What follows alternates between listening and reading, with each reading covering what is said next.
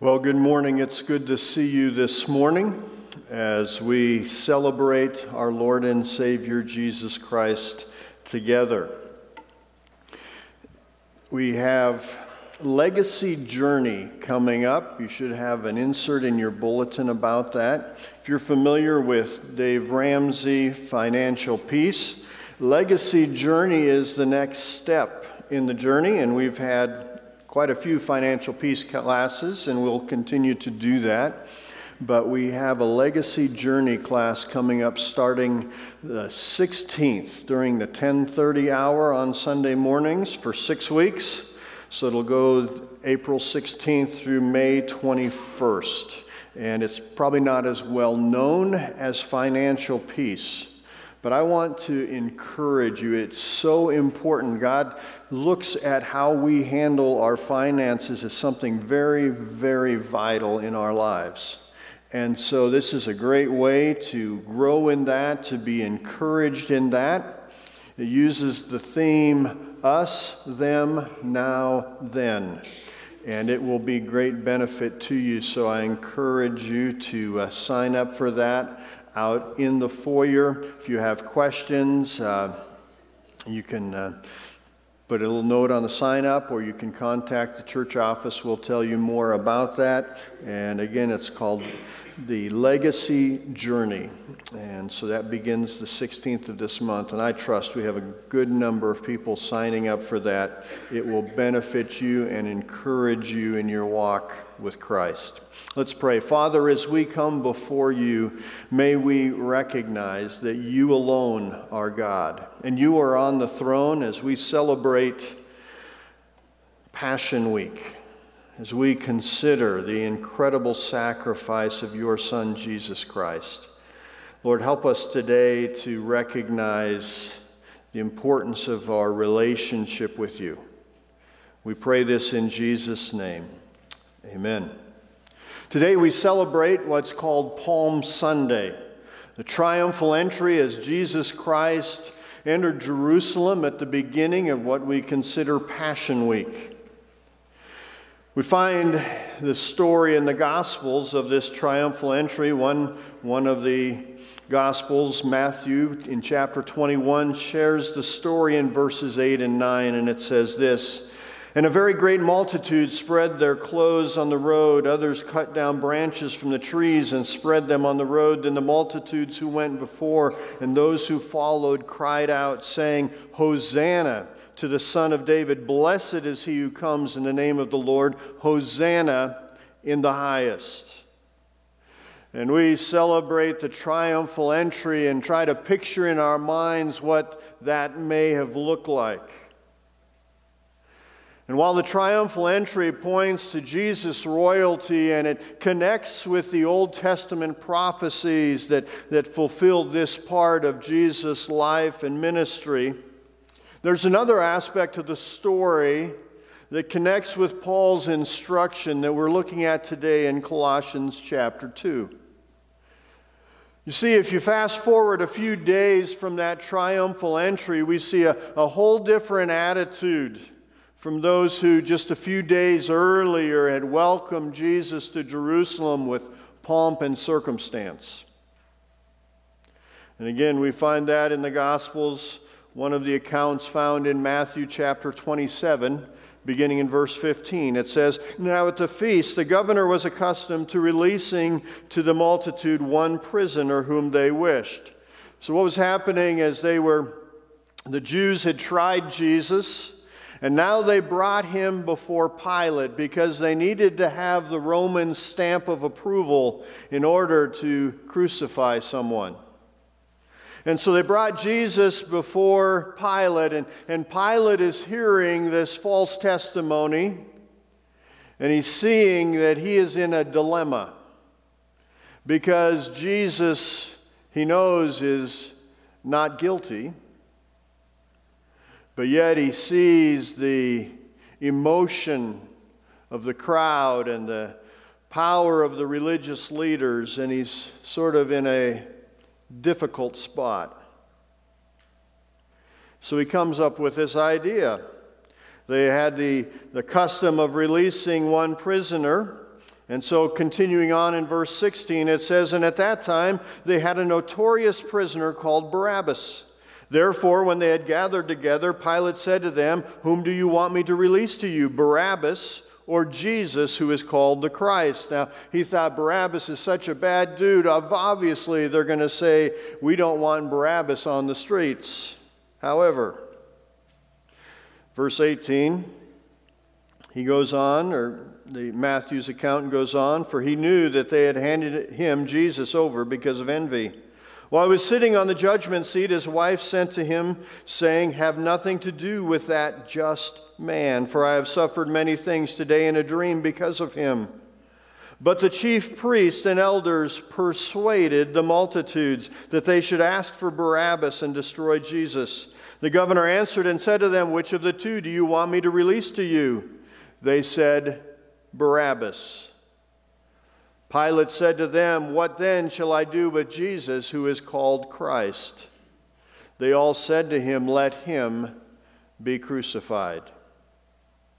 The people there went from celebrating Jesus as king to calling for his death. The pressure and the persuasion of the religious leaders swayed the attitude and the actions of the people. And we see the power that they had to influence the people. Here in Colossians chapter 2, as we continue on in our series Rooted, looking through the book of Colossians, we see in verses 8 through 10 of chapter 2 that Paul warns of this persuasion as he compares the empty philosophy of the false teachers to the fullness of God in Christ. Follow along as I read Colossians chapter 2, beginning in verse 8. It says this, "Beware lest anyone cheat you through philosophy and empty deceit, according to the tradition of men, according to the basic principles of the world, and not according to Christ. For in him," that's in Christ, "dwells all the fullness of the Godhead bodily. And you are complete in him who is the head of all principality and power." So we see this warning and a comparison between empty philosophy and the fullness of Christ. Empty philosophy, Paul warns of that in verse 8. We see that he begins with the word beware, a command to take notice, be on guard. Beware lest anyone cheat you through philosophy and empty deceit. Now, as we all know, we're in the midst of Easter season, an incredible celebration of the death, burial, and resurrection of Jesus Christ. But as you walk into stores, what do you see? You see Easter candy. You see Cadbury eggs. You see chocolate, lots of chocolate. And some of you may prepare Easter baskets for your children. But I need to warn you of something. I need to warn you of the chocolate bunny. We have a picture of him up here. It's a trick. And I remember as a kid, we would get some Easter candy and we would usually get a chocolate bunny, but there was usually a trick involved with the chocolate bunny. Do you know what the trick was? They were almost all hollow.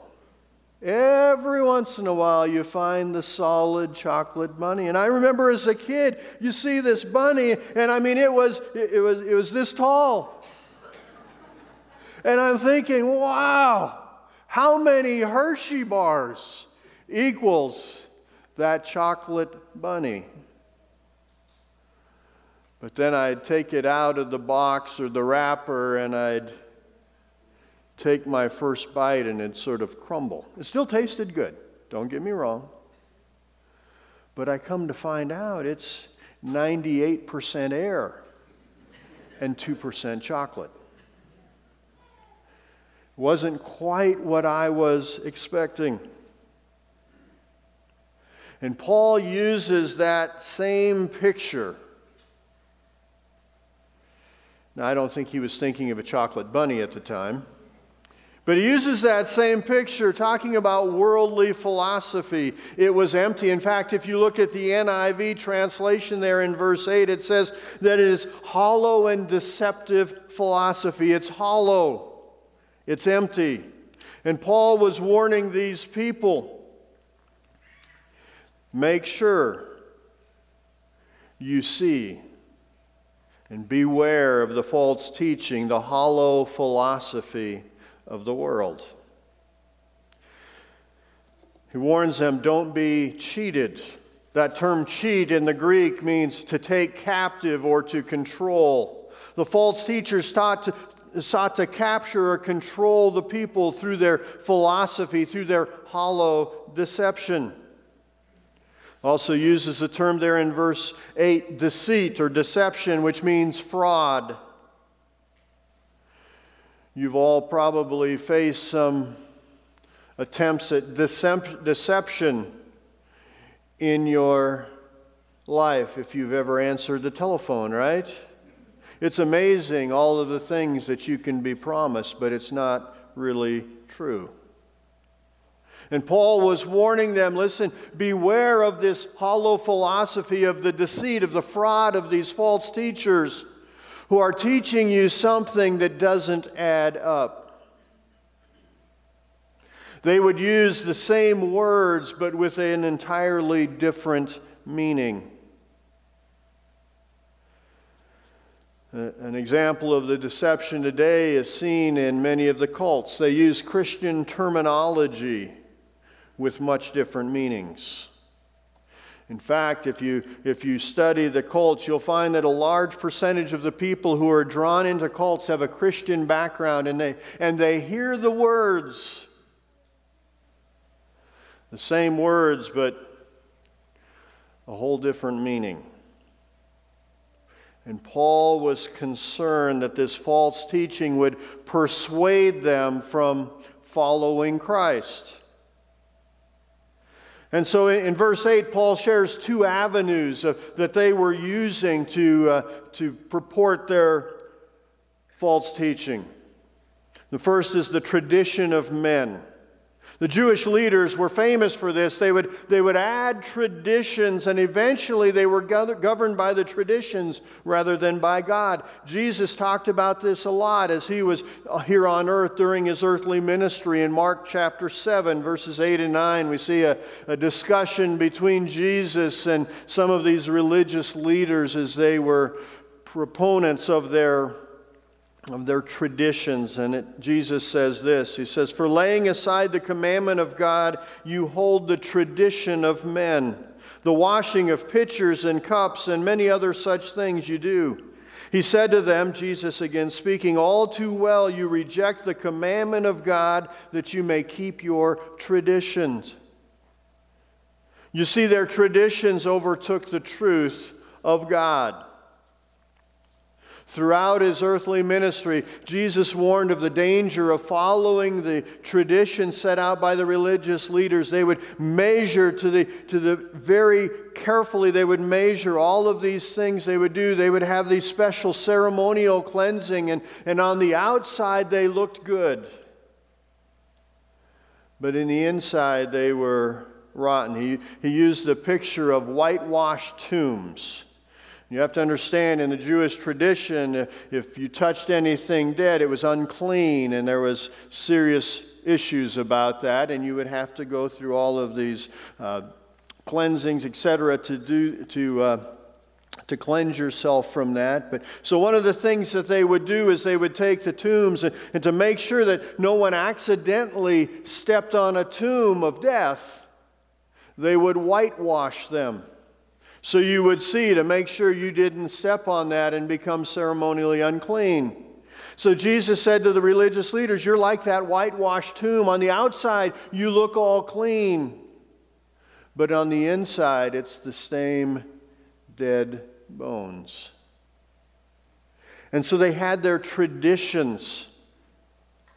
And as you've follow through the Gospels, Jesus points out to the pride and foolishness of these religious leaders. Their goal was to look good to others. instead of being concerned about their actual character before God. So Paul is warning, listen, don't be caught up in the traditions. Don't be sold on a checklist of things to do to look religious or look spiritual. That's not what it's about. And these religious leaders of Jesus' day and these false teachers of Paul's time who were trying to infiltrate the churches, including this church in Colossae, with their list of rules and regulations and things to look good. Paul was saying, no, that's not what the focus needs to be, because there's no change. It was simply a set of outward rules and regulations with no real change. And so he says, beware of that avenue of the false teachers, the traditions of men, but also a second, the basic principles of the world. Now, the traditions of men is probably a little easier to understand. What do you mean by the basic principles of the world? And there's some different ideas on that, but basically, how the world works. These principles could be considered or rendered earth, air, fire, and water. Also speaking of these spirits who were believed to control the events of heaven and earth. They believed that to know the elements was to understand the universe. Human wisdom to explain everything we need to know. So they would follow, and we've talked about the Gnosticism or the pre-Gnosticism there that they were bringing in, the Eastern philosophy that was coming into Colossae, the Jewish legalism. They also studied the stars, the astrologers, and so they had all of that mixed together. And they would look and try to explain things that can only be explained by the hand of God. They would try to explain that through human philosophy and human wisdom. An example of this in today's world would be evolution. What is evolution? Evolution is an attempt to explain our existence apart from God. But think about it, if you take evolution to its logical end, it will lead to several conclusions. It will teach us that we are here by random chance, and that there's nothing beyond our life here on earth. It teaches that there is really no creator who holds things together, and with that, there is no God who is actively involved in the universe, and also there is no God actively involved in our lives. And so the danger of attempting to explain things that can only be explained through the hand and power of God by human ideas, human wisdom, human philosophy. Paul warned that in the end times it's going to get worse. In 2 Timothy chapter 4, verses 3 and 4, he says this, "For the time will come when they will not endure sound doctrine, but according to their own desires, because they have itching ears, they will heap up for themselves teachers, and they will turn their ears away from the truth and be turned aside to fables." In Acts chapter 20, Paul was speaking to the leaders of the church at Ephesus, and he was just about ready to leave them, and he knew they were going to be facing an incredible amount of persecution and false teaching, and he warns them this in Acts chapter 20, verses 29 and 30. He says, "For I know this," Paul speaking to these church leaders, he says, "that after my departure savage wolves will come in among you, not sparing the flock. Also from among yourselves men will rise up, speaking perverse things to draw away the disciples after themselves." I recently heard a man speak, and he was sharing about a survey of Protestant pastors. And over 3,000 pastors were surveyed, and here is some of the results. And I jotted some of them down as I was listening. Many of those surveyed, and he didn't give an exact number, but a number of them did not even believe in a personal God. 56% rejected the virgin birth of Christ. Why is that important? Well, without the miraculous virgin birth, we see that Jesus Christ would have been born of human parents and therefore born into sin and could not be that perfect sacrifice. 71% rejected the idea of life after death. If that's the case, what are we here for? Eat, drink, and be merry, for tomorrow we may die. 54% rejected the bodily resurrection of Christ. Makes for a pretty sad Easter. The resurrection is just as important as the death because it emphasizes that Jesus can give us victory over sin through the sacrifice, but victory over death through the resurrection. Approximately 90% did not believe in the personal return of Jesus Christ to the earth. We know that Jesus Christ will come again. We are in a battle. Our culture questions the idea of absolute truth, something that's right for all people at all times, in all situations. Instead, the idea that truth can be relative. Well, what's truth for you is not necessarily truth for me.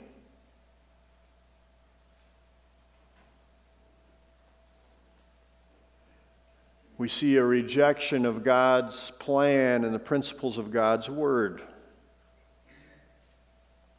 An example of that seen in today's world is God's plan for marriage. The world looks at it much differently. God's plan for relationships. The world looks at it much differently. We've even come to an assault of God's wisdom in creating us as who we are, male and female. And oftentimes they would try to use things that sounded good, but I tell you today, you listen to some of the things that are said and you're like, what? This is silly. Can't explain. Now, obviously, we need to love. We need to stand for the truth in love.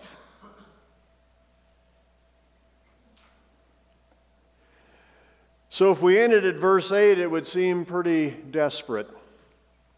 But I don't want us to consider that because God gives us hope. And we see that in verses 9 and 10. We see a solution to the problem.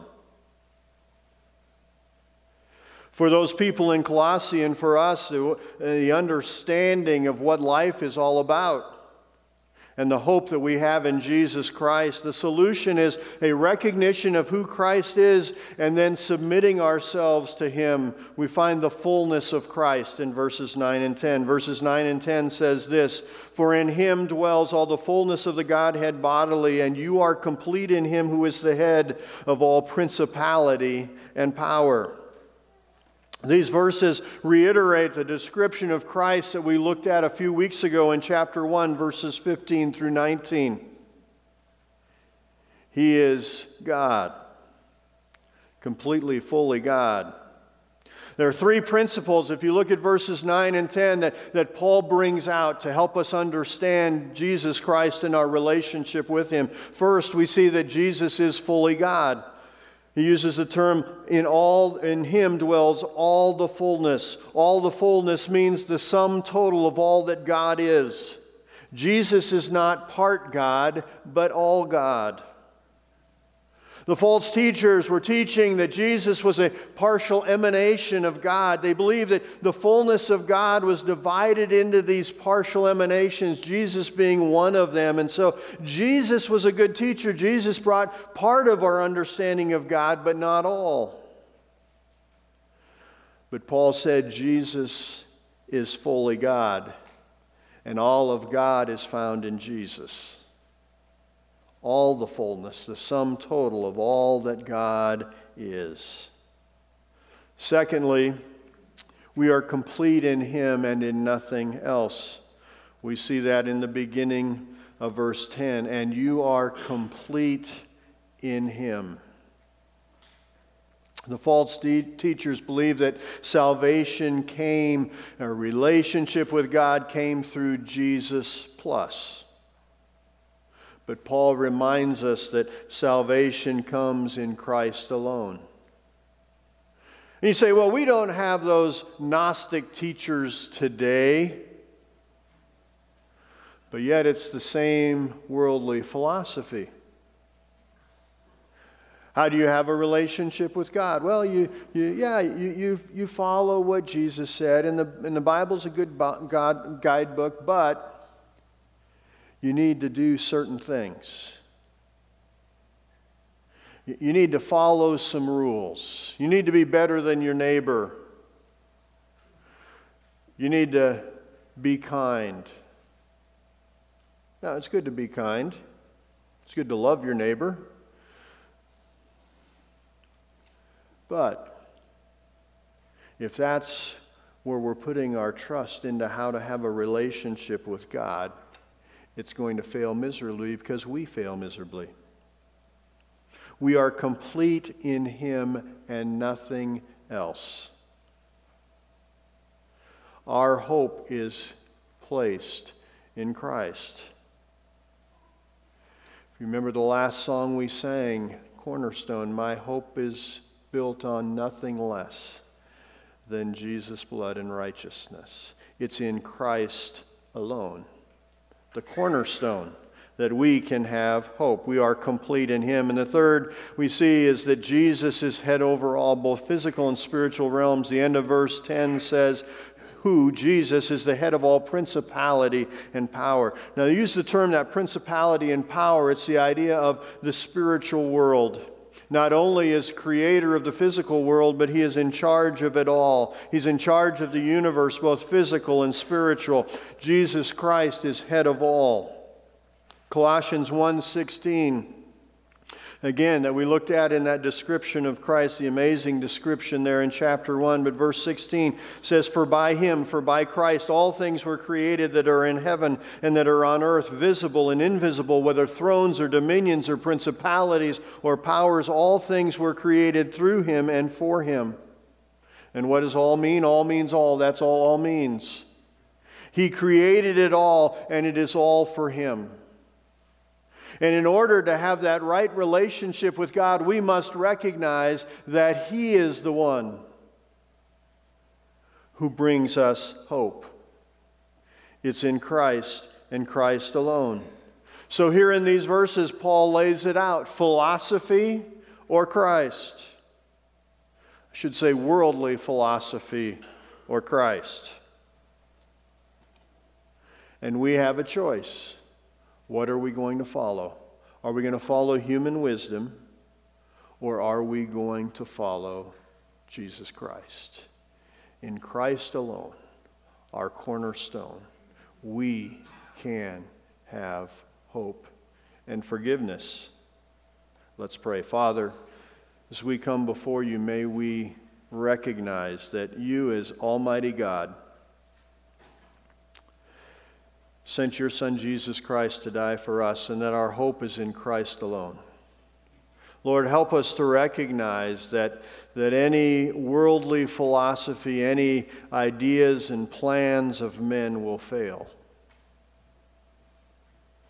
And we must trust in You and You alone. And Lord, we will give You the glory for what You have done, what You are doing, and will continue to do in our lives. And we are so grateful for the hope of eternity that we have in Christ. We pray this in Jesus' name. Amen.